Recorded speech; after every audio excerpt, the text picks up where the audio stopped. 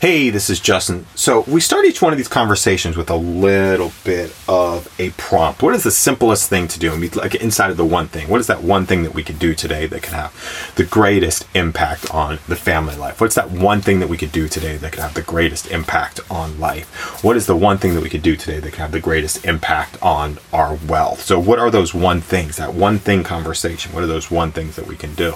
And then we start moving into starting to brainstorm on it. It's better to brainstorm on paper. You can do it on Post-its, you can do it on a sketch pad. It doesn't necessarily make a difference. What's that one thing that you can do each day that could start to have a large impact on the other areas of life? So asking that question, starting that question, recording ourselves speaking some of those answers start to put us in this space of answering some exciting questions. So I'm just even thinking about here as I'm looking, drawing some of those. What are those questions? What is that? The question of the day. I like that. Question of the day. How do we create the question of the day? Thanks so much.